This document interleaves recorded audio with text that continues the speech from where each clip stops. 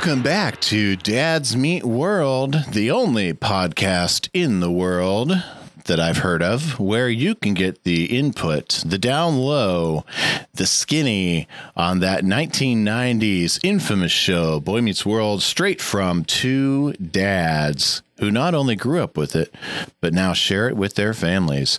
I am one of your two dads. I am Brett, and with me is dad number two. I'm Tyler, dad number two. That's right. So Tyler, tonight's all about risks. So are you feeling risky this week?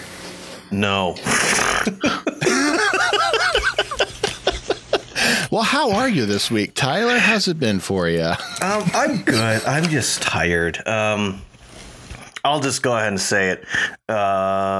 Inside Baseball, this is Thanksgiving. We're recording the Monday after Thanksgiving, and so I had 2 days of waking up early to go hunting, and then I feel like ever since yesterday morning, all I've been doing is running. My wife was on call, so that wasn't helpful. And while she's on call, she gets calls a lot and has to deal with problems. So, yeah, so we're all exhausted, and so we're all just like... So who knows what this episode is going to be? I'm either going to come out super grumpy or get super energetic at some point. I do got my Dr. Pepper, so hopefully not sponsored yet. Hashtag Dr. Pepper, not sponsored yet. That's right. Hopefully it'll kick some energy into me. How are you, Britt? I'm doing all right. I'm crossing my fingers and hoping for silly, although grumpy does have its merits as well. Yeah, I'm doing all right. I will say, after the last couple episodes where I've been like straight up mad during recording. I kind of miss Happy Dad Tyler. Well, maybe not this episode, but I think the next episode, whenever we get to that one, I'll be happier. Yeah. So did you bag anything while you're out hunting this year? No, not yet. Did you shoot Bambi? No. Did you shoot Bambi? I did not. Feline? I did have a small buck that kind of stared me down across from the pond that I hunt at, so that was a thing. But in Pennsylvania, you have to have at least 3 horns on one side, and all I could see was 2, so I was not allowed to shoot it. And I don't have a doe tag, and I've seen nothing but doe just running all around me, so that's how it goes. If I had the doe tag, I wouldn't see any of them. Of course. That's always how it happens. Yeah. Well, I've been all right. Like you said already, it's weekend after Thanksgiving. We had a nice little quiet-ish Thanksgiving. We had hosted here at the house. My parents are down the street, and we've got most of my family actually lives within driving distance, almost walking distance of here. Did you just put like a big table in your living room? Actually, yes, we did. Nice. That's what we used to do too. The kids... We had like a little breakfast nook type table and bench set in the kitchen, and all the kids that were under like 15 sat in there. And then the rest of us sat in the living room. We set up a table in there, and there wasn't quite enough room at the table. So I sat on the couch and put the Lions game up and watched them almost beat the Bills. Did Abby make it to the adult table? Actually, she did. Wow. You know what, big... Way to go. So anyway, this week I mentioned it's all about being risky. This week, we're going to take a look at episode 16 of the first season, Risky Business. Now, this episode... Mr. Feeney has the class make up a mock business while Corey and Sean face off with Minkus and Topanga to bet on who can make the most money with real money. Amy lets Corey babysit Morgan for Valentine's Day so she can go out with Alan. This episode was written by Ken Kuta, directed by David Trainer, originally aired on February 11th, 1994, and currently enjoys an IMDb rating of 7.6. So, Tyler, before we get very deep, did you ever have to babysit your little sister for your parents to be able to have a date night? I babysat my sister almost every single day / week I needed to. In fact, I once put together a group of people to go watch The Dark Knight, very close to opening weekend, and I was then informed, hey, you can't go because we are going to work and you have to watch your sister. Oh. So that sucks. Yeah, that's a thing. Like Corey, I would oftentimes get stuck with my sister. I love her dearly, but my brother had a life and I did not. So, Well, let's find out what Corey's life is like this week when it comes to. You have siblings. Did you ever get stuck babysitting them too? Well, of course, but I grew up in the middle of nowhere and I'm the second of 5, so I was never the first choice. You're the first boy, so. Yeah, but boys don't mature as fast as girls. I had an older sister. Oh my goodness. I get it. I'm over it. Send the episode. Clearly, I was not my parents' first choice to keep my siblings alive. Really deep inside baseball, I have 4 siblings, 1 older, 3 younger. And at one point or another in our growing up, I sent 3 of the 4 of them to the hospital. So I was not my parents' first choice. Yes, my older sister, we ran head to head on bikes, and I had a broken reflector on the front of my bike, partly because I'd intentionally ran it into a tree repeatedly the day before because I didn't want on my bike anymore. She kept saying, I'll go right. So I figured I'll go left. And we crashed, and she split her knee open deep enough on my reflector. She needed stitches. My younger sister, I started pulling the wagon before she was completely in it, and she knocked her 2 front teeth out. She also broke her tailbone trying to help me start the lawnmower one time because she fell over backwards onto a cinder block because we weren't very observant. But I think the most fun one is my younger brother. There was a cat in our van, and it wasn't supposed to be. I did not know he was behind me, my brother. And so I picked the cat up and chucked it out the van behind me, not knowing my younger brother was there. And it scratched right below his eye. Oh my gosh. And he had to go get checked out.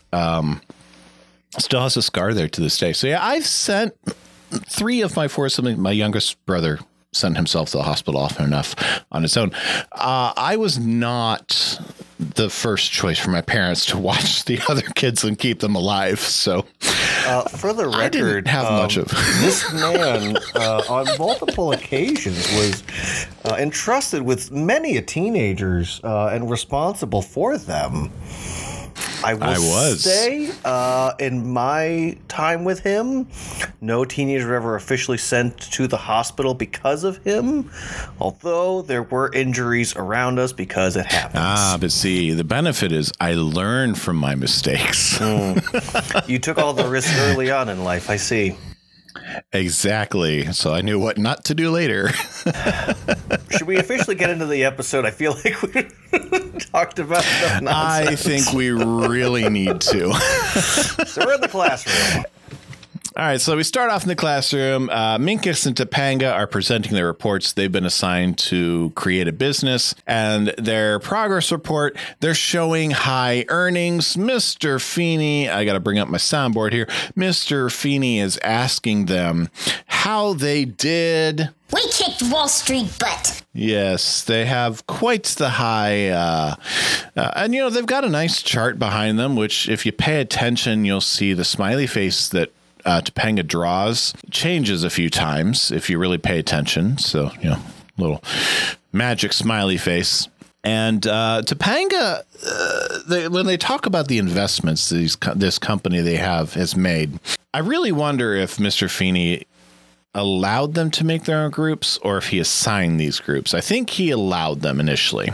I don't think he should have allowed Minkus and Topanga to form their own supergroup. No. But Topanga has some really interesting qualifications for investments, even going down to the level of basing their picks on bad karma. Yes, it's no discrimination of race, sex, or bad karma. And I don't disagree with the first couple, but bad karma, I don't really know how you would apply that to trading stocks in some mathematical way, but You gotta love her. You gotta lock her up. But again, though, let's just be honest for a moment. Just a real quick moment. Just real world cap. Is there really such a thing as a bunch of companies making millions and billions of dollars that doesn't have some form of a racism, a sexism, or even a bad karma problem? Oh, there is no company on the stock exchange that does not violate any of the tenets that Topanga would have put forth. And granted, as a sixth grader in 1993, there's no way that she would have had access to know the deep details that they would have hidden. Right. But still. I'm not saying that Topanga would phone in this one, but if they're actually picking actual companies to do quote unquote investments in, it feels like one of those things that Minkus is the one that actually picked them, and she just said, do they have this? A race is a problem. Do they have a sex is a problem? Do they have bad karma? And he was able to say no. Or maybe there's one she goes, no, that one doesn't seem like it has good karma. So who's to say? Yeah. I don't know how she picks her. I don't know. Maybe She's it was the sixth grader. mathematician who initially solved this problem. She channeled that dude, yeah. So then Mr. Feeney decides to look for his next company, and I clipped this one for us. So let's hear what he has to say. Which company's next? Mr. Feeney, this project wasn't due for another week. This is just a progress report, Mr. Matthews. Those companies who've made progress should have no problem. We have a problem. Our investment plan is proceeding. We are pleased to report we have absolutely no losses. And we haven't fired anybody, and nobody quit. That's a pretty low bar to set, Yeah. but they're not wrong. Oh, yeah. And I think it's really funny because we've got a problem. They clearly they have not started this assignment yet, and of course, Mr. Feeney and Minkus see through this from the beginning. They haven't even started yet. I mean, I will say, if their assignment, if they were trying to play at this angle of, well, we are holding on to the money because we don't trust the stock exchange. Because if you see on the graph, there's a lot of different groups that have a bunch of, up and down. And if they were to make the argument of, we've decided we want to stay firm and stay steady. It would be a very valid argument to make. However, they are not those. They're not that on the ball. No. But they haven't started yet. Mr. Feeney demands some effort. He's got that little finger, that come hither finger. Demands some effort from them since this project is due in a week. And again, I've got to ask that question. What class are we in? What class is Mr. Feeney teaching at this point? I just think it's just whatever they feel like throwing at Mr. Feeney, because technically he's a sixth grade teacher and he has them all day. So economics, fun way of doing makes math, the most sense. Life sciences. It makes the most sense to me. Anyway, then we get to the bell ringing and out in the hall. Before that, we get the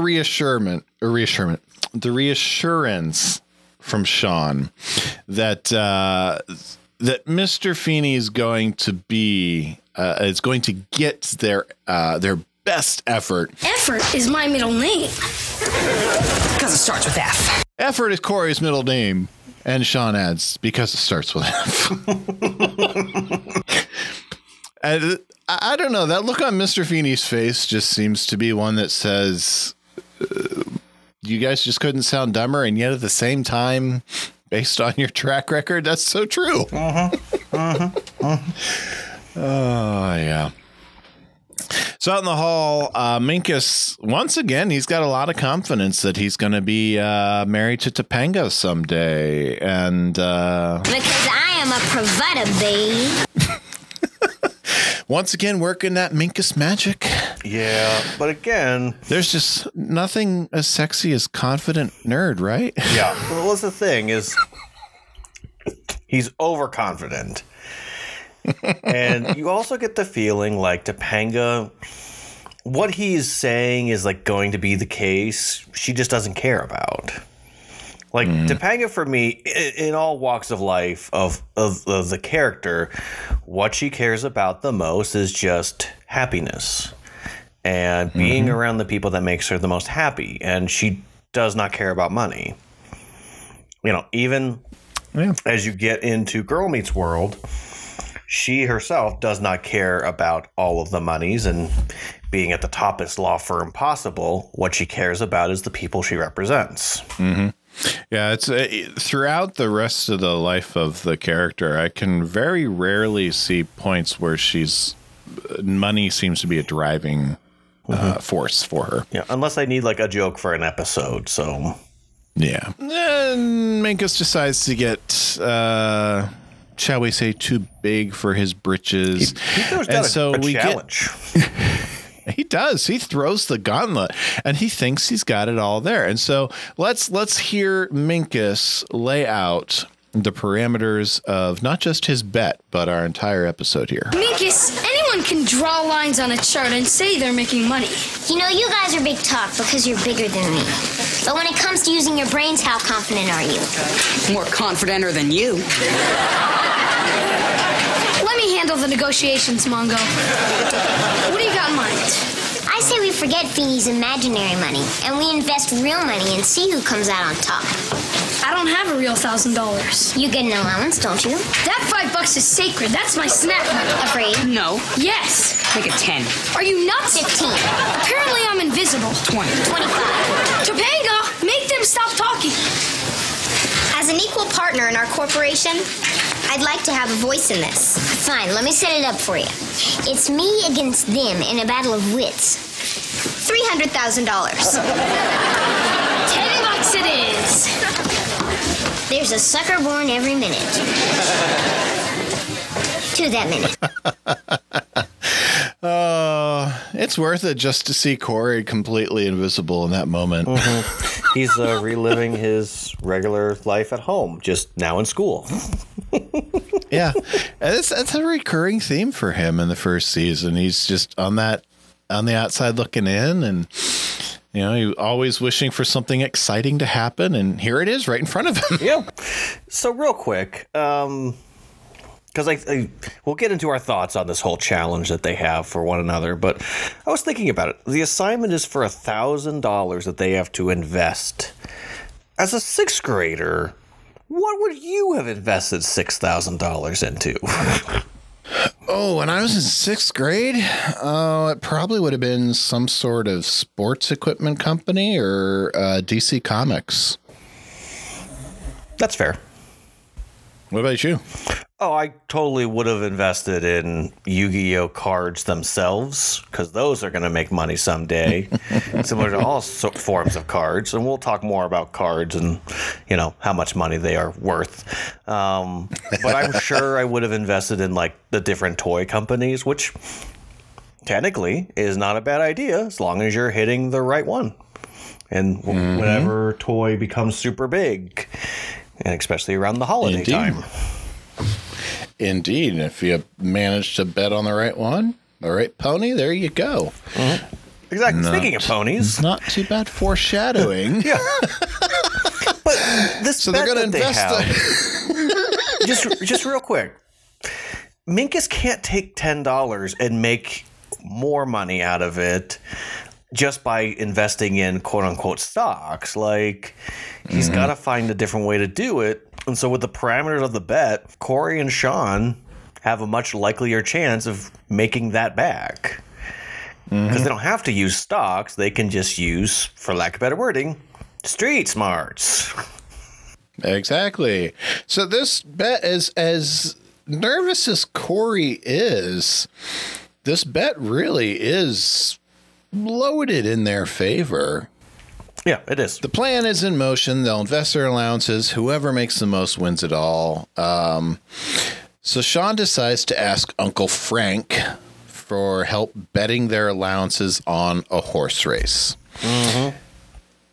I don't know how much time you spend betting the ponies. Not much. I have never... I've never laid down a bet on any racetrack or anything.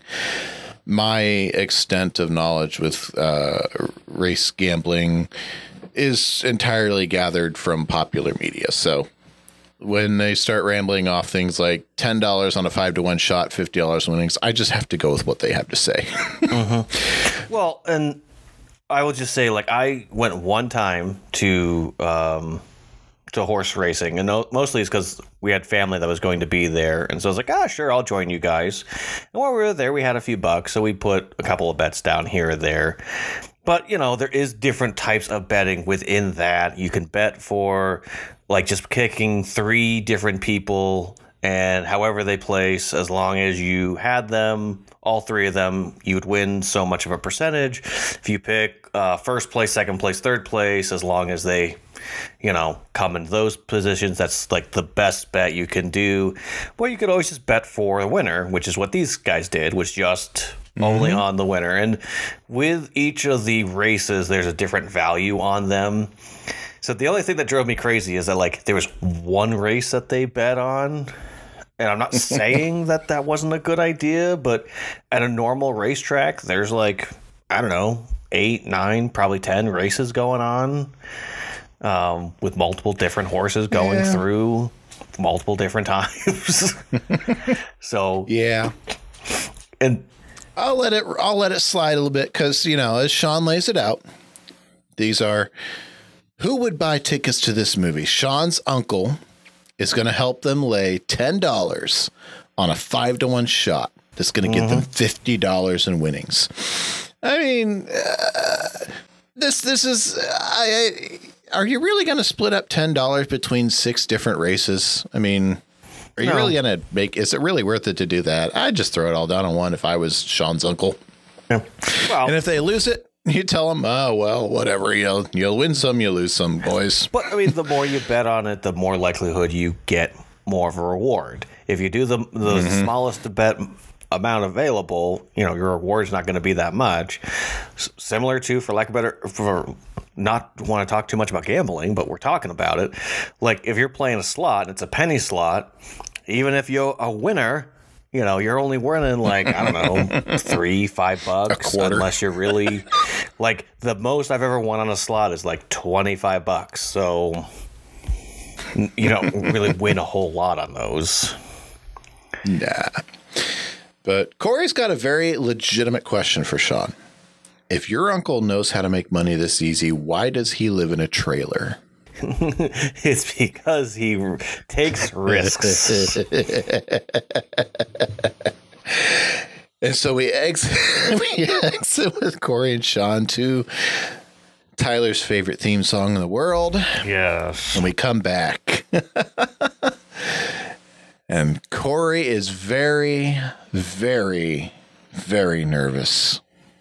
I got gastritis. Hey, Brett, we learned something in this scene. Oh, yes? It's Valentine's Day. It is. And this episode, you know, we mentioned it earlier, it aired like 3 days before Valentine's Day. This is officially a holiday episode. Yeah.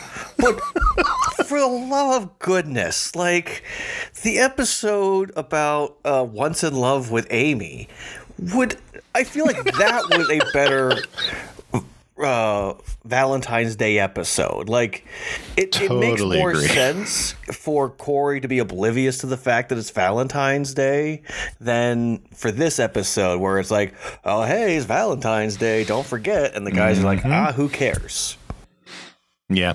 I mean, it makes sense that they're 6th graders and they don't care, but the whole story, Once in Love with Amy, would have been a better Valentine's episode. Exactly. But that is a more classic, in my opinion, more classic episode of Boy Meets World, which is why it was a special episode for us. But it does tackle the understanding of what it means for the two of them to be in love, being married, and still wanting each other. Yep, completely. And this episode is just like oh, hey, it's Valentine's Day. Yeah, by the way, it's February. We have to. And how much snow is there outside on Valentine's Day? I don't want to talk about it right now, okay? I don't. This is the other thing that makes me grumpy right now is this time of season. There's no snow on the ground. I don't believe you. There's no snow on the ground. I don't believe you. I'm just trying to poke the bear and see which I know. Which Dad Tyler I get. in 2 seasons, I will say there is a Valentine's Day episode where Sean tries to do something romantic, but he learns, it's February in Philadelphia and it's cold outside. Mm-hmm. Oh, yes. So at least somewhere somebody realizes, Philadelphia is not like California. Go figure. Go figure. Oh, goodness. Yeah, so just had to poke the bear. I did. It's fun. It's good for ratings. So Corey is nervously listening. Sean's got the radio on, and while listening, Sean finds a note. And let's listen in a little bit. Hey, who sent you a Valentine? Dear Boom Boom. That's what my dad calls my mom when he thinks no one's listening. Boom Boom. Yeah, it makes me sick, too. Roses are red, violets are blue. Valentine's Monday, let's rendezvous. They're always leaving goofy notes for each other. Secret meetings, romantic weekends. When you're a parent, that's all you have left. Yeah, my folks are romantic like that. Last year for Valentine's Day, my dad rotated my mom's tires. Now, there's a romantic gift from Sean's mom to Sean's dad to Sean's, from Sean's mom to Sean's mom, from Sean's dad to Sean's mom, rotating the tires. So, hey, you're saving money. Yep. But yeah, we learned that, Sean's parents are still together, that there's some romance. On. Nick Cuck. What if that's a euphemism? rotating the tires. I mean, if it's asked, it goes, we rotated the tires. Chet Hunter, man, he's a weird guy. You never know. Chet is a Renaissance man, so okay, we're bumping right up against Dad's View World After Dark there. But Chet Hunter, I could see it now. Like, hey, I rotated her tires, if you know what I mean. Yeah, I do know what you mean. All right. Anywho. So this does actually call back to Once in Love with Amy, because it's Alan and Amy being romantic, and perhaps Boom Boom. Yes, Boom Boom, and we'll find out the other nickname later. Yes, Pooh Bear. But perhaps it's them playing more. But this is something that goes on. Corey relieves. So, Tyler, do you and Sarah have any nicknames for each other that I was going to ask you that same question. Your children are going to gag at? I mean, at this point, we call each other mostly like honey and love bug and all that stuff. Like, normally, like, whatever we call like each other, we also will refer to our son in those same as well. Like, there's not, like, for lack of a better word, like a sexier thing that we have for one another. So there's nothing like really weird or anything like that. I don't know. We may start. Maybe I'll start referring to her as Boom Boom. See what happens. I don't know. Boom, she boom. may not listen to this episode, so who's to say if she knows? Who knows? You should just start calling her Boom Boom. Maybe I'll try it out. See.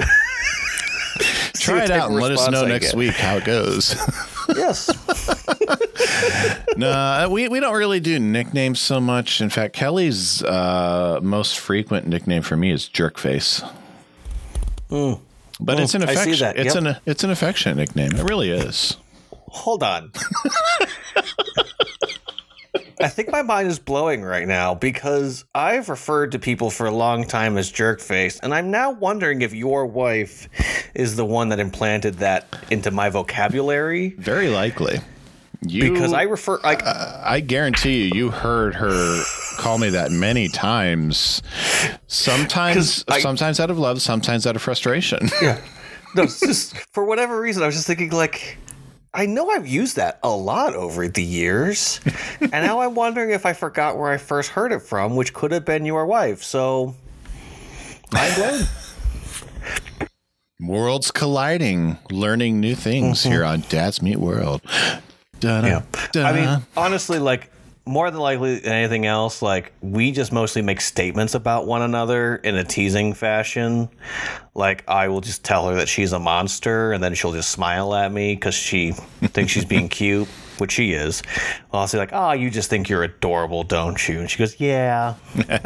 No, right now with where our kids are at, it's actually more fun to kiss in their presence because then it just grosses them out. In fact, tonight, about 10 minutes before we started recording, Kelly got home. She was out for the evening. She got home and I was in the kitchen with Abby, and Kelly and I greeted each other, and we gave each other a kiss, and I was like, oh, you guys are going to kiss now?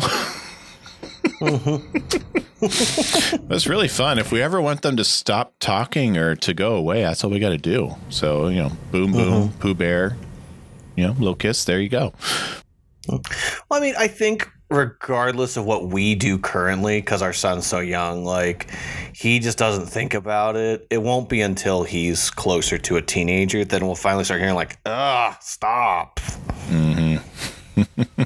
So we're still in a good period. Oh, yeah. You got years. Mm-hmm. So anyway. Brett, we discover something. Yes. They won. They do. Their horse named Tuna Melt. Trust me, good-looking people, the names for horses will only get weirder from here. Tuna Melt wins, turning their $10 into $99, which is up from the $50 that they were expecting. So apparently it was more than a 5-to-1 shot. I will say, in a practical aspect, if there was a change or switcheroo in the race itself and the odds changed, very well could be that could be what the payout is, being what they gave. Either way. I'm just going by the numbers they said earlier. Yeah, but also, who's to say that they did not adjust, like the uncle didn't adjust the bet so that it was a more risky bet.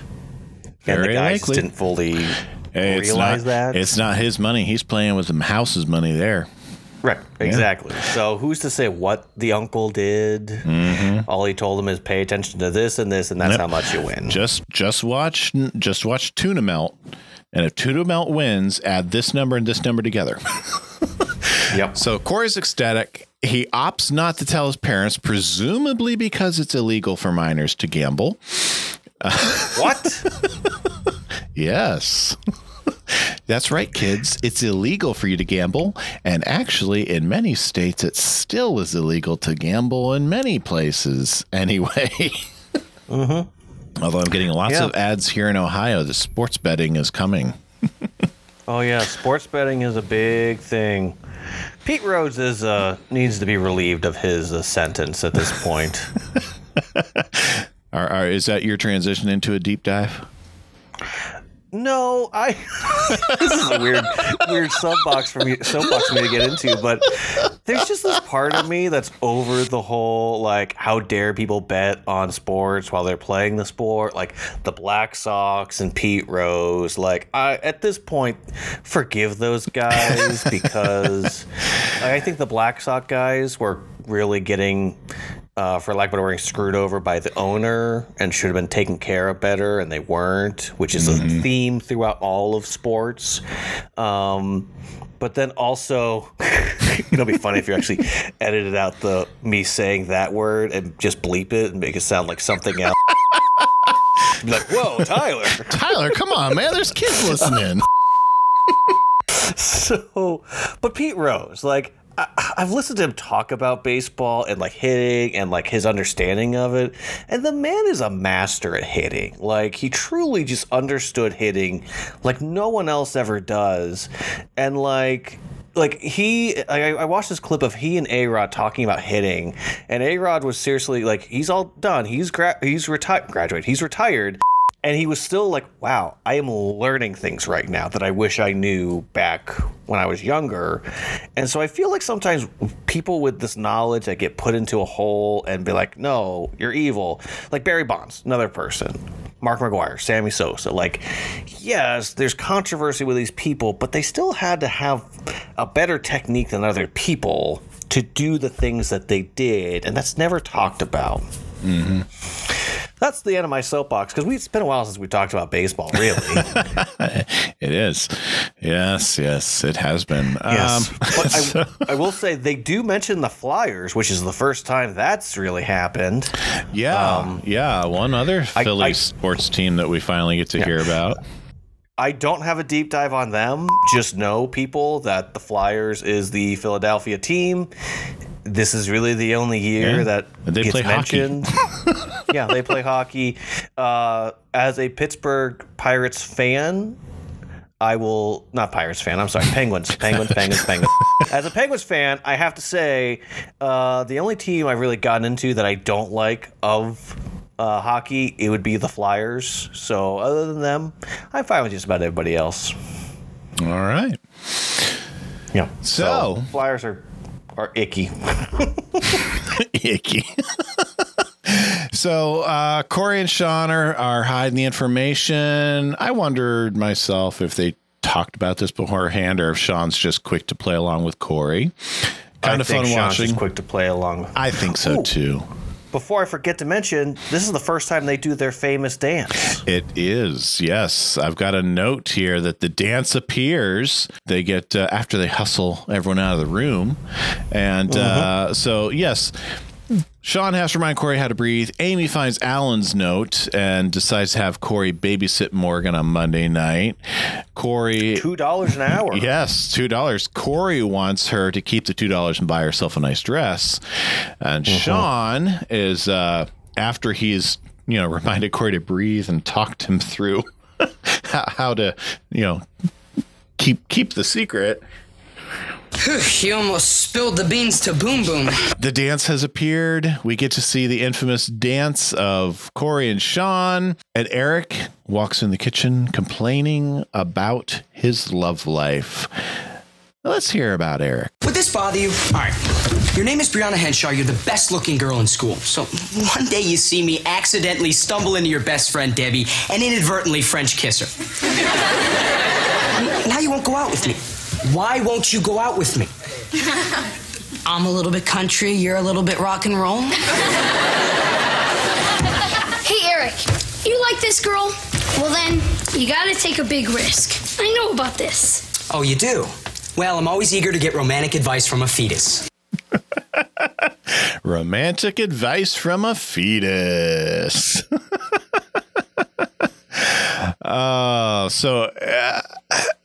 Inadvertently French kiss someone. I mean, he sucked a neck, He sucked a neck. Accidents happen. The French, he likes the French because the tongue is never silent. Now he's inadvertently French kissing. Eric is really going, I want to say downhill fast, but that just doesn't seem on the right plane here. Well, and there's also that part of like, I don't know. Maybe it's just there's too many nerdy people writing this show, but of like what high school is really like, of just teenagers constantly just making out with a bunch of other different people. Maybe people did do that. I don't know. But for the love of goodness. Not in my high school. Right. Not in my high school either. Like, it would be controversial if someone was making out with somebody, like, and it'd be like two friends and like, yeah, I don't understand. I don't understand. I don't either. Yeah. But the sophomore is asking but not asking for romantic advice from fetuses. Right. It's either he's just complaining to complain, but then he says, why would I want advice from you? Like, you asked for advice. You said, why won't you go out with me? Yeah. I don't know. You provided the answer for me.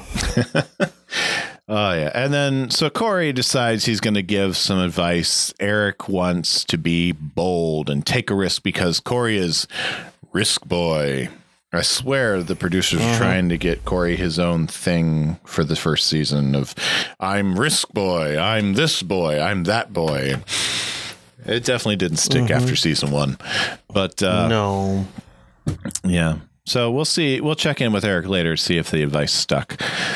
So we go back to school. Corey and Sean are presenting their report by relating their horse bet. And when Minkus tries to get them in trouble for being minors and gambling, Corey and Sean are very quick to point out it's all hypothetical. I love how Corey calls Minkus little nerdling right in front of the class. Well, I will say, if technically they decided for their business to be betting on horses, all they had to do was do the math to find out what they won. In fact, and Mr. Feeney, oddly enough, backs them up that even though he doesn't condone gambling, he thinks it proves the point that the higher the risk, the potential, the reward. And I think it's an odd way to relate the stock market, but apparently this, in his world, in his mind, this is a way for some of his students to find a more relatable way to look at the world of stocks and trading and risk reward investing. So, and honestly, when we look at the stock market, isn't it all horse racing anyway? It really is, and that's why it drives me crazy. I don't understand. GameStop, that's all I gotta say. GameStop and Dogecoin. I have a note here in my notes: is playing the ponies or gambling in any formal manner truly investing or a viable option in whatever class Feeney is teaching this week? Yeah. Whatever. He does whatever he feels like. It just goes back to for Corey Matthews when he's a teacher. Mr. Turner, Mr. Matthews, what are you teaching about this week? I don't know. I'm probably making something up. Yeah. So Topanga is impressed by this brash boldness, and Minkus has gone from kicking Wall Street butt to it's me against them in a battle of wits, I'm a provider, baby, to I can't get them in trouble to gold digger. Minkus has just run through the ringer in this one. I will say, I don't know if it's the catharsis in me, but it's really making me happy that Minkus had this arrogance and isn't actually understanding that he is in a world right now that he cannot win. There is poetic justice to it that I am quite content with. I just like the fact that Mr. Feeney is approving of what they're doing, and thus it's also angering Minkus. Indeed. Yeah. Yeah, and this is a situation where there's no way out. Minkus cannot win the bet. He cannot win in class and show himself superior academically. Minkus is losing on every front here, and so it's a loss on all levels for him. Yeah. But I will say, if Corey and Sean would have lost this next bet, Minkus would have won. And if we're playing into actual reality, it probably should have been the situation. But, whatever. Yeah. So anyway, we'll keep going. Sean and Corey get an A for the presentation. They get back to the Matthews house, and Eric comes in. Let's check back in with him. I am a dating god. Worship me. Eric took the advice of the fetus, and the high risk kept paying off because he got a date with the prettiest girl in school by taking a big risk and waiting inside her locker. I only had to wait in there for like 3 periods. I mean, she came back from math and there I was, her compact bundle of love. these must be the largest lockers in the world. Because just real quick, in one season, a season and a half, Sean and another girl are in the locker making out. Eric is able to be in the locker all by himself. A giant toy, a giant like scarecrow Corey is able to fit into a locker. I don't know what type of lockers they had, but the lockers I had. I didn't write down the name of the locker company, but I think we need to do some digging and find them. Yeah, but, like I remember, like we could stick someone small into a locker. Oh, you say we could, so you were a part of that group. No, I just know we did videos in AV, and one of the guys' idea was, hey, I'll get into a locker because he was small enough to do it, because he was skinny. Now, my football locker is another story. Yes, I've walked around the high school here, and these lockers, I know that perception changes from when you're in high school yourself to when you're an adult, but I do wonder if lockers used to be bigger and take up a little bit more space than they do now, but there is no way a high schooler would fit in most of these lockers.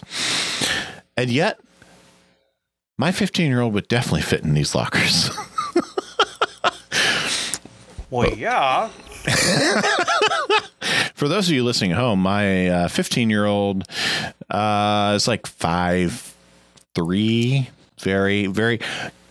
Eric was the compact bundle of love. My 15-year-old is my compact bundle of joy. She's the perfect size to get bullied. That's all it is. So in the living room, they find a note from Amy to Alan, and Eric is inspired to write a note for his new girlfriend. Dear Pooh Bear. So, and apparently... Poetry is not Boom Boom's strong suit.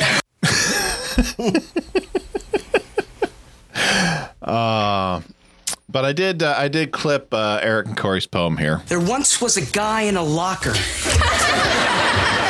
who just got a date. What a shocker!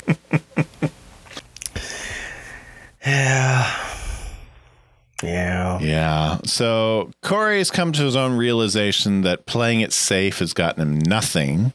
So he asked Sean to call his uncle and bet their $99 on another horse race. Hey, Sean, can you reach your Uncle Frank right now? Yeah, why? Because I have wasted the last 12 years of my life. Huh? Don't swim after you eat. Don't read in the dark. Don't stick your head in the ball return. What are you talking about? I've been playing it safe all my life. And where's it gotten me? Here, in a room, with you. Thanks a lot. I'm talking about risk, Sean. Big risk, big reward. Bigger risk, bigger reward. Feeny finally taught us something that we can use. Call your uncle. You want to risk our $100? I want to live! Okay, can we just go through those real quick? Don't swim after you eat. Don't read in the dark. Don't stick your head in the ball return. At least one of those is a really smart thing not to do. Yeah. Like, especially because, like, even in the 90s, like, you know, technology wasn't always that safe, so... I have reminded my children not to stick their heads in the ball return a few times. Wait for the ball to come out. Yeah. And can we just all agree that the whole don't swim after you eat is literally just a way to say, I just don't want you to go in the pool right now, okay? That's it. Oh, yeah. I've never used that one on my kids. Mm-hmm. I used to, when I was growing up, we actually did have a pool in our backyard. We were in the middle of nowhere, so we had nothing else, so we had a pool. We would stay out there from morning till night. We would just eat out there in the pool. We'd, have sandwiches or whatever, just eat in the pool or come out, eat a sandwich and hop back in. So I was never impacted when people would say, don't, you got to take a 30-minute break. But yeah, don't put your head in the ball return. I mean, with a rambunctious 5-year-old, I fully understand saying, wait 30 minutes. I do. I really do. I understand it. Yeah. But yeah, bigger risk, bigger reward, bigger risk, bigger reward. So they put the money down, and we're going to come back and hear that they've put money on a horse that's name starts with an N. And and here are the names, because Corey gets excited, and as the race, as they're calling the race, and all of the horses in this race apparently had names that start with N.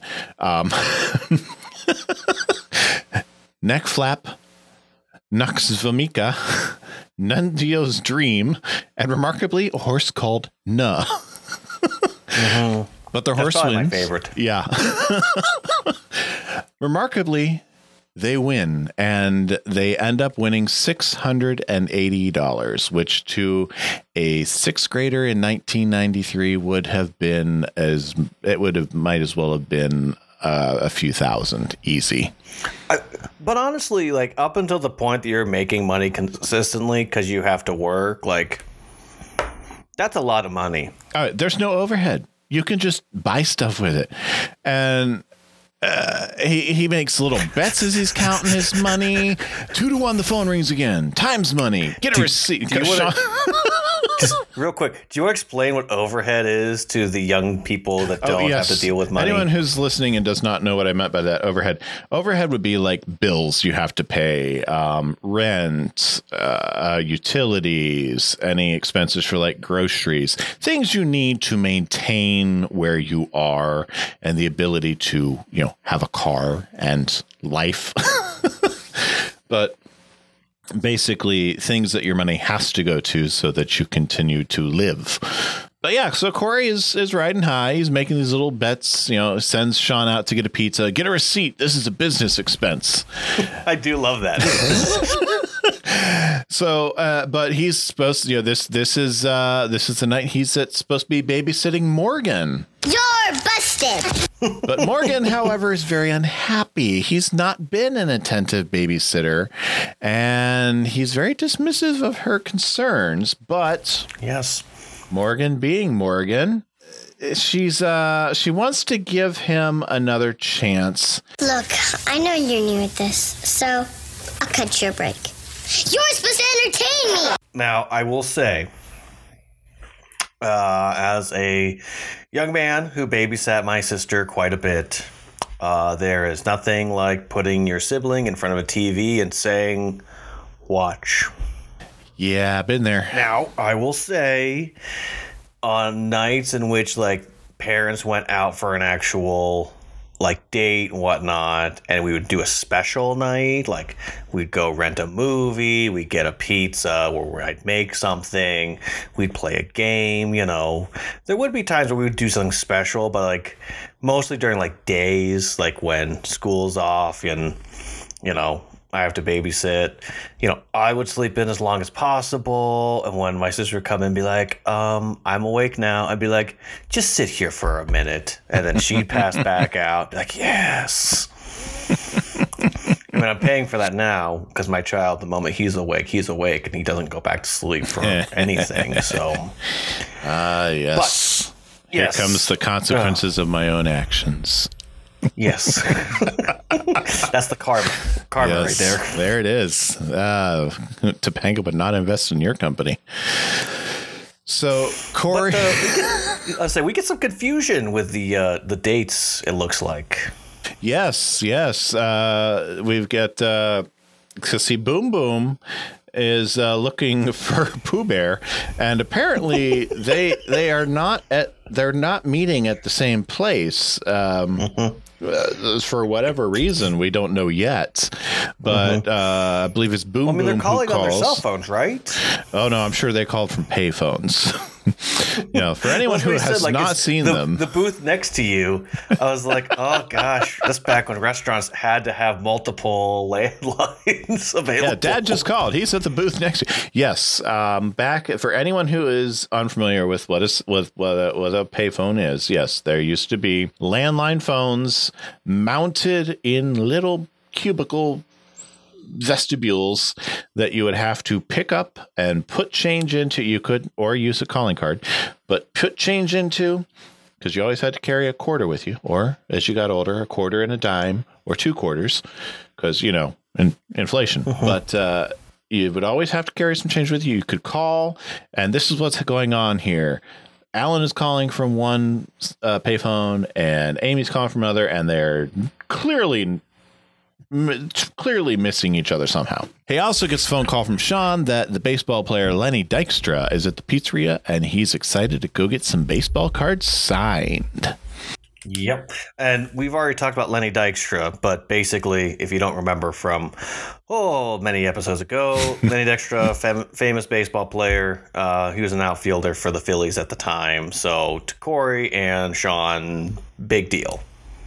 Mm-hmm. Very big deal. Because at this point, they do still like baseball.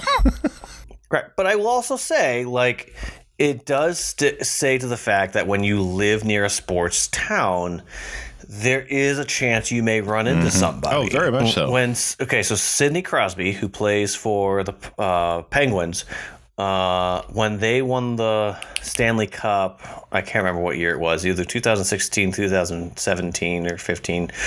Whenever they won the back-to-back, I can't remember when that was exactly, but one of those years, I remember he literally took the Stanley Cup to all of the places he regularly goes. Mm-hmm. One of those places was a pharmacy, and the person that was helping him in the pharmacy was one of my former students, because she was an intern at the time. So she had this picture of, look who visited me today, and it was a Stanley Cup and Sidney Crosby.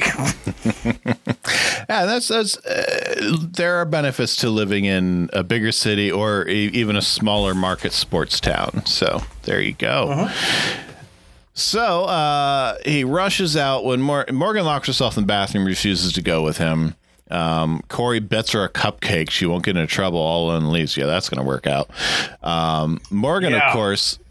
Okay, we've known Morgan through, this is what, our 16th episode? So we know Morgan through 16 episodes. Morgan loves the idea of being alone and unsupervised. Goes down, waves goodbye to Corey, leaves the front door open, dances on the couch with her doll, throws it, knocks over a pedestal, breaks a window and a pot, does the Macaulay Culkin face, and runs away and hides. Corey arrives home to what looks like a break-in / crime scene. Well, break-in would be a crime scene. After, they're happy to get their baseball card signed. He suddenly sees all this and the doll lying nearby. Can't find her house. Comes to the conclusion she's been kidnapped and runs outside to Mr. Feeney for help. Mr. Feeney. Mr. Matthews. I did a bad thing. I did a terrible thing. I thought I couldn't lose. I took a risk I never should have. Calm down, No. Mr. Matthews. It's just imaginary money. No, but it was my real baby sister. I took a chance and left her by herself. Someone broke in and kidnapped her. Morgan's in the treehouse. What? Morgan! This is bad, this is bad, this is bad. Morgan! It's okay. It's me. Too tight. Sorry. I did a bad thing. No, you didn't. I did a bad thing. I never should have left you alone. I broke a window. Well, no one's gonna know that, because I'll tell Mom and Dad that I did it. Why? Well, if I hadn't left you alone, it never would have happened. So it really is my fault. I promise. I won't let you be in trouble with Mom and Dad, okay? Okay. I hope you don't plan on going into babysitting professionally. We haven't been in the treehouse since the pilot, have we? There have been a few episodes here or there, but nothing in particular. Probably the last time for sure was Grandma's episode. Grandma's a Rolling Stone. Did we go in the treehouse when Corey, after Corey was done baking, or was that? No, you're right. We're not in the treehouse, but Corey's in the treehouse. Okay. So maybe you're right. Maybe the last time we were actually in the treehouse was because he spends half the episode in the treehouse. But anyway, before we move forward, I just want to say being an older sibling can be very complicated. And maybe it's just because I only have one younger sibling. I know I've always felt a sense of responsibility with her. to protect her, to be there for her, to clean up her mistakes, and to take the fall when I need to. And I have to say that I really like this moment in this episode, because overall this has not been my favorite episode ever. But I love the fact that they show very clearly how much Corey cares about his sister. Mm-hmm. And he acts sometimes like she's a nuisance and a problem and she's in the way. But Corey, deep down, loves his sister, wants to be there for her. And the moment he thought she was in danger, was ready to just throw away whatever he needed to get to her. Mm-hmm. Yeah, as boneheaded and immature and genuinely sixth grader as he has been throughout the entirety of this episode, as he's been, I really do like this moment with Morgan that he has, and it's authentic to who he's been through the episode to this point. He really does care for her, but also it does shine through too of who Corey becomes more like as he gets older. Mm-hmm. And the efforts that he takes with his family. Indeed. Yeah. So. Yeah. And so we transition a little bit and we get Alan and Amy arriving home after clearly they did not find each other. At first, Alan's apologetic. He thinks he got the wrong restaurant. He went to Phil's Grill because the clue was meet me at the place where I proposed to you. Yeah. Poor choice. Poor choice. But not for why we think. He thought that he proposed to Amy at Phil's Grill. And Amy realizes he did. She went to Chez Le Fleur, where she was proposed to, but not by another man. Alan. Dun, dun, dun. Ooh. Tyler, were you proposed to? They both tried to say at one point, like, can't we just get to the romantic part of the evening? Yeah. But see, this is so rare for Alan to basically get the win that would he really want to let it go? Well, I fully understand why he soaks in it, because it's not all that often that your wife is willing to say, "You're right, honey." But yeah, so Amy, what did he call her in another episode recently that we looked into? The brazen hussy? You brazen hussy. She'd been proposed to before, apparently. No, we do not call. No. But yeah, I remember what you accidentally called her, because it wasn't brazen. I think it was vile. Yes, vile. You vile hussy. I think I was channeling Stewie Griffin and going for vile weed or vile woman. Like, whoa, she is not vile. That is not the line. I just went for the wrong descriptor. I went for the Stewie Griffin descriptor. I will ask, I know we're starting to run low on time, but have you and Kelly ever had a miscommunication in regards to something like this? Not to this level. I mean, we've had little miscommunications here and there, but they're usually about things like I thought I said something that was going to happen, or I thought I said we were going to do something and I didn't, or she thought that she told me about something and didn't. But never to the extent where we've arranged to meet somewhere and we were, comedically really off. What about you guys? Yeah, no, we've never accidentally decided to meet each other up somewhere and not know where we were meeting each other up at. Like, we've had it before where, like, I'm coming from work, she's coming from work, we meet somewhere specific, and then we go. Although we have had it where in those situations, be like, well, this is where I'm at right now. Okay, well, then let's change the location. Okay, let's change to there. And then we've, like, the one time I can think of, we were going to meet up so we can go to a movie and dinner. And I'm driving, and she goes, yeah, I'm at the Dollar General. In this town. And I go, there's no Dollar General there. She goes, yeah, there is. No, there's not. It's like, I'm looking at the sign. honey, there's no Dollar General there. And then I turn and I'm looking and I go, hey, what do you know? There's a Dollar General here. She goes, you're an idiot. But that's just mostly me just, being silly.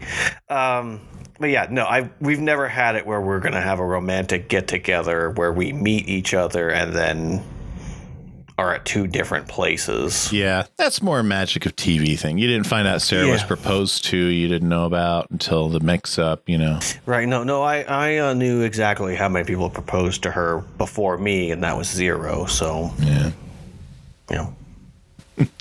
Well, I mean, never mind. I'm not going to go there.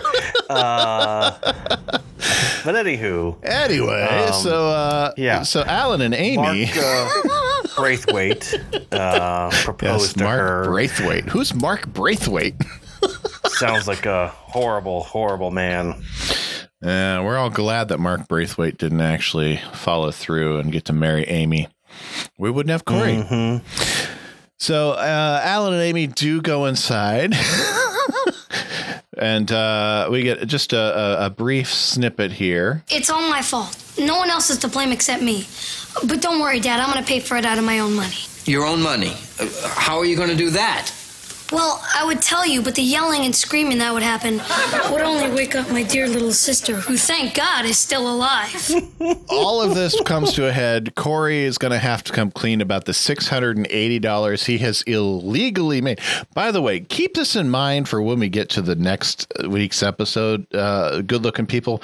Corey and Sean have illegally gambled as minors and earned over $600, nearly seven. Mm-hmm. Actually, no, they've earned over $700 now. Yep. They've gained money illegally, over $700. And Corey is now in between scenes going to have to tell Alan and Amy everything. And in between scenes, we find out he does all that. Corey and Sean ended up being they are the team who made the most money in their assignment, clearly. Mr. Feeney invites them to share some tips for the rest of the class, and I could not put it any better than they did. Some people bet on a jockey. I say, give me a horse that can run in the mud. Oh, bravo. Anything to add, Mr. Matthews? Yes. The greater the risk, the greater the potential profit. Just like you taught us, Mr. Feeney. Yes, but sometimes the glitter of the profit makes one lose sight of the risk. And you should never gamble anything that you can't afford to lose. I didn't teach you that. No, you didn't. I kind of managed to trip over that one myself. But even though I don't think Mr. Feeney was quite, I'm sure he picked up on it when Corey had that diarrhea of the mouth moment at the fence. But up until that moment, I don't think he was quite aware of what was really going on. But right. Well, I think that him being able to see that Corey was able to put real life application into this classroom lesson moment was a really big win for him as his teacher. Right. Well, you could argue that Feeney didn't know that Corey was supposed to be babysitting, and thus Corey and her were supposed to be at the house together. Mm-hmm. But I think he knew that both vehicles weren't there, and thus Amy and Alan weren't there. Mm-hmm. So I would go on the assumption of Morgan being upset and running into the tree house. I think he was outside so he could keep an ear on her. Oh, probably. So that's the type of person Mr. Feeney is. Yeah. Yeah. And I will say, real quick, to backtrack for just a moment, I love how Amy was basically like, I didn't tell you this information before because you would have responded angrily and jealously. And then he walks into the house and Corey goes, I would tell you more about it, but I don't want you to be yelling and screaming and wake up my sister. Who, thank God, is still alive. I just think maybe Alan is a little bit more of an angrier guy than we get to see. I think we might get a little peek at some of Anger's Alan issues. Alan's anger issues as the series goes on. So with class dismissed, Sean gives Minkus a card that wishes him a happy Valentine's Day before instructing him to turn around. And Corey and Sean end up pelting Minkus and Mr. Feeney with Nerf ball guns. Did you catch that Minkus screamed? I did not. It didn't really jump out to me. Yeah, I don't know why, but on this last episode, on this last rewatch, I was listening to it right beforehand, and for whatever reason, I could just hear the actor screaming, it's like a small little squeal. For me, what it sounded like was he didn't realize that once he turned around, he was going to get shot for whatever reason, but it felt like a very natural little squeal of ah! It did seem like that might have been something they did not inform them was gonna happen. Mm-hmm. But yeah, Mr. Feeney pulls out some of his own, probably some confiscated Nerf ball type shooting toy guns from his desk. So even though their Valentine's date started rocky here in the tag, Amy gets a flower from Corey. That's all that's left from the money from fixing everything else up, and a bouquet from Alan. He's glad that even though Amy was proposed to twice, she said yes to his proposal, and they make up for Valentine's Day by making out on the couch. Yeah. So real quick, if we want to get into the deep dives for this episode, because I realize that I've not done any of the deep dives through this, so if you want to hit my music.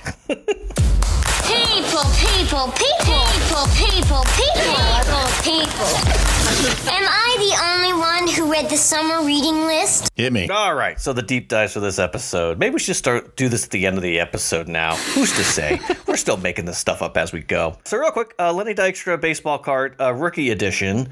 I found on eBay for varying prices from $7.99 to $149.95. The problem is that when you look up prices for baseball cards or any of those type of things that there's a lot of different versions out there. So much comes down to condition. So much comes down to, is it actually signed? And that's all part of the problem is I saw some of them going for just a few cents and some of them going through for a lot of money, closer to 150, something like that. The better you take care of the card, the better you can sell it for. Mm-hmm. That's just the way it is. Yes, Corey and Sean could make money off of those cards if they immediately took really good care of it and separated them and didn't do anything with them. Knowing them, however, they probably messed around with them, showed them off, and ruined them. Well, probably. Right. When it comes to potentially buying a new door or just the glass to replace said door and the vase, it's very possible for Corey to be able to do it, even if he has to replace one of the doors. For the $300 that it would cost for all of those things to be replaced, it's very, very reasonable. I was just doing some quick math with Lowe's.com, so yes, it's possible. Roses, that's the big one. You can trace back roses to Central Asia. It mentioned that it goes back millions of years, but I don't trust anything that says millions of years because we don't know. All we know is it's been in there for a very long time. It's been mentioned in Greek mythology. It is a symbol of love, and that's the big reason that we use them. But in ancient Rome, people would use them they would paint roses in their house, on their ceilings, and that was a symbol of saying, hey, what happens here stays here. So that was the earliest appearance of the Vegas advertising slogan. I mean, Rome was kind of a crazy place. Yes, good-looking people, do your own research on Rome. We're not going to get into it here. That pushes us way past the family-friendly rating. Let's get to the Nick. That would go beyond even the Nick cut, I'm sure. The different colors, a lot of people already know this, but let's just cover this anyway. Red is a symbol for love and passion. Mm-hmm. Yellow is a symbol of friendship. Orange is a symbol of desire. Pink is gratitude. And apparently the reason that we give 12 roses is because of 12 months in the year. Apparently there's a rose for every single month of the year. Personally, I just feel it's a way for, flower shops to make more money. It's big flower taking over. I'll just also say that one of the big reasons that people give roses is because we've been told and conditioned that's what you do for Valentine's Day. And I primarily don't give just straight up roses to my wife because even though she likes roses, she also likes a bunch of other different flowers. So I always do like a odd arrangement, and we've even gotten to the point now where like my son will pick out flowers and that he thinks are pretty, to give to her. So just always trying to give her a bunch of different stuff. I would be willing to give all of these colors to my wife in one big bouquet because all of these things are truthful in our relationship. Mm-hmm. She's my best friend. We have love and passion, but I also have a lot of gratitude for her. And also I desire her, okay? I do. Get off my back. I should hope so. Yes. I don't have deep dives on whether or not the Phillies actually swept Montreal, although it wouldn't surprise me if that would happen. And I don't have anything on the restaurants, if those are real or not, because I didn't think about that until we started talking. So I'm sorry. Maybe we'll have a deep dive section in Patreon where I go back through and redo all the deep dives I've missed. That's right. Good looking people. If you want a Patreon, that's exactly what Tyler will do. Back through every episode, deep diving everything that we missed. So, Tyler. I agree with you, Mr. Matthews. That's not like you. In fact, you brought me to today's assignment.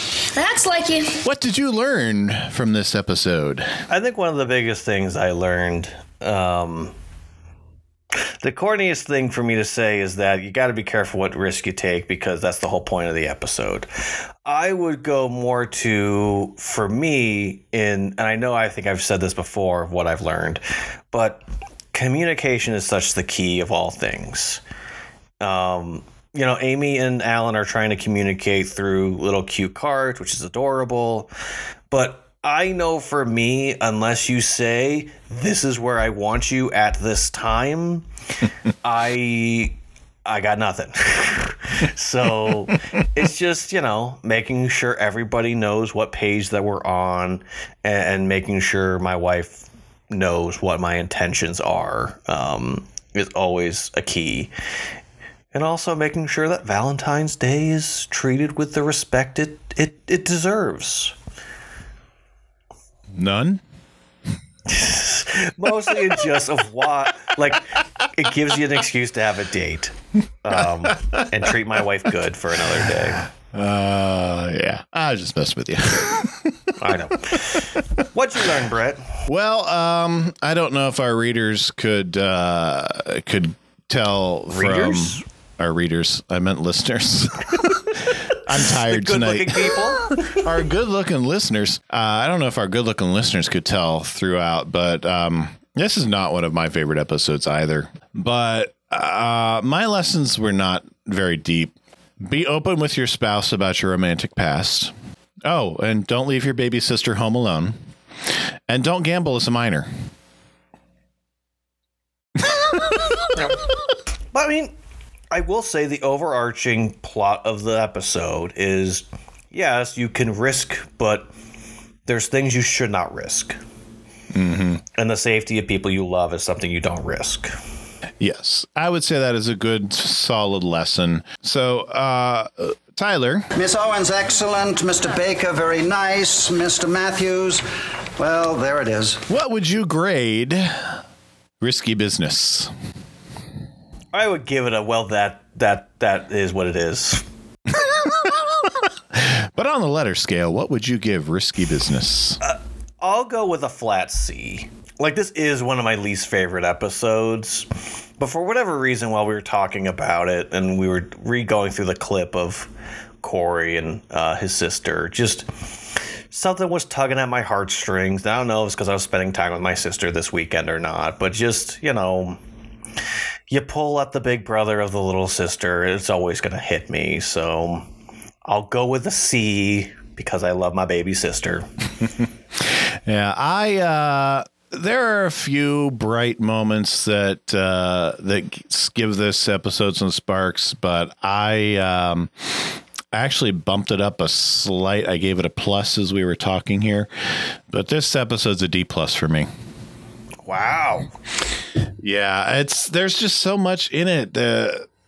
I have to stretch so much suspension of disbelief to see Sean and Corey make so much money on 2 bets, to be able to do that, to forcibly tie it into a bet they made at school on a project, to tie it into really inattentive parents and a babysitting fiasco gone wrong.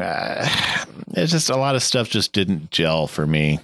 But there was less Minkus this episode, and we could always deal with less Minkus getting his comeuppance is one of the few things that kept it outside of a D-. I know, but there wasn't Minkus throughout the whole episode, and it was great. Well, before we roll away on and call curtains on Risky Business, I have a dad joke for you. Hit me. And it ties into the theme of the episode. A gambler walks into a butcher shop and says to the assistant behind the counter, "I bet you $100 you can't get that meat down from the top shelf without a ladder." The assistant looks up, turns to the gambler and replies, "I'm afraid I can't take that bet, sir. The stakes are too high." Very nice. And with that, good-looking people, we're going to call it an episode. So don't forget. Let's call it an you episode. You can find Dad's Meat World online. You can find us on socials, Instagram, Facebook, Twitter, as long as it's around at Dad's Meat World, even on YouTube. If you don't listen to us, watch us on YouTube. Tyler, where can we stalk you online and become your little compact bundles of love stalkers? Well, as long as the app is still out there, I'm on Twitter at Tyler Volk. So, if it's not a giant fire escape like I think it may be, I'll still be there. But hey, send us your emails. I want your questions. I want to read them. I want some reviews. I'm calling you out, good-looking people. We want to hear from you. We do. We want some reviews. We want some listener questions. We want to do a whole mailbag episode with stuff from you guys to talk about. Let it happen before we get to the season finale. We got some special guests we're lining up for before the season wraps out. So, Tyler, until next week, I'll see you, good looking. To you, good looking.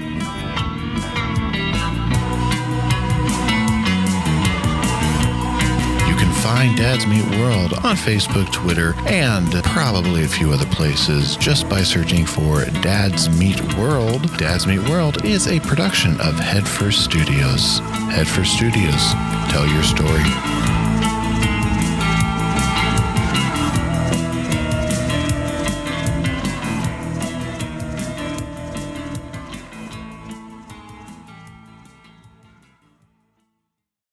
That does in wow, I hit my mic again.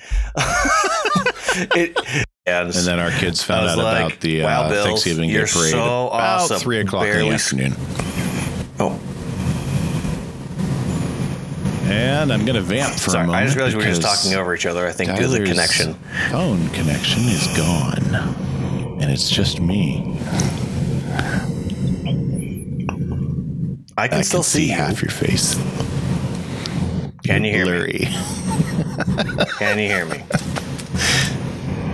I'm right here. I can hear garbled you there. You're getting a little bit clear. This is definitely getting cut out. Sorry. I wrote something in my notes. I was like, why did I write that? This doesn't make grammatical sense. But release the Nick cut.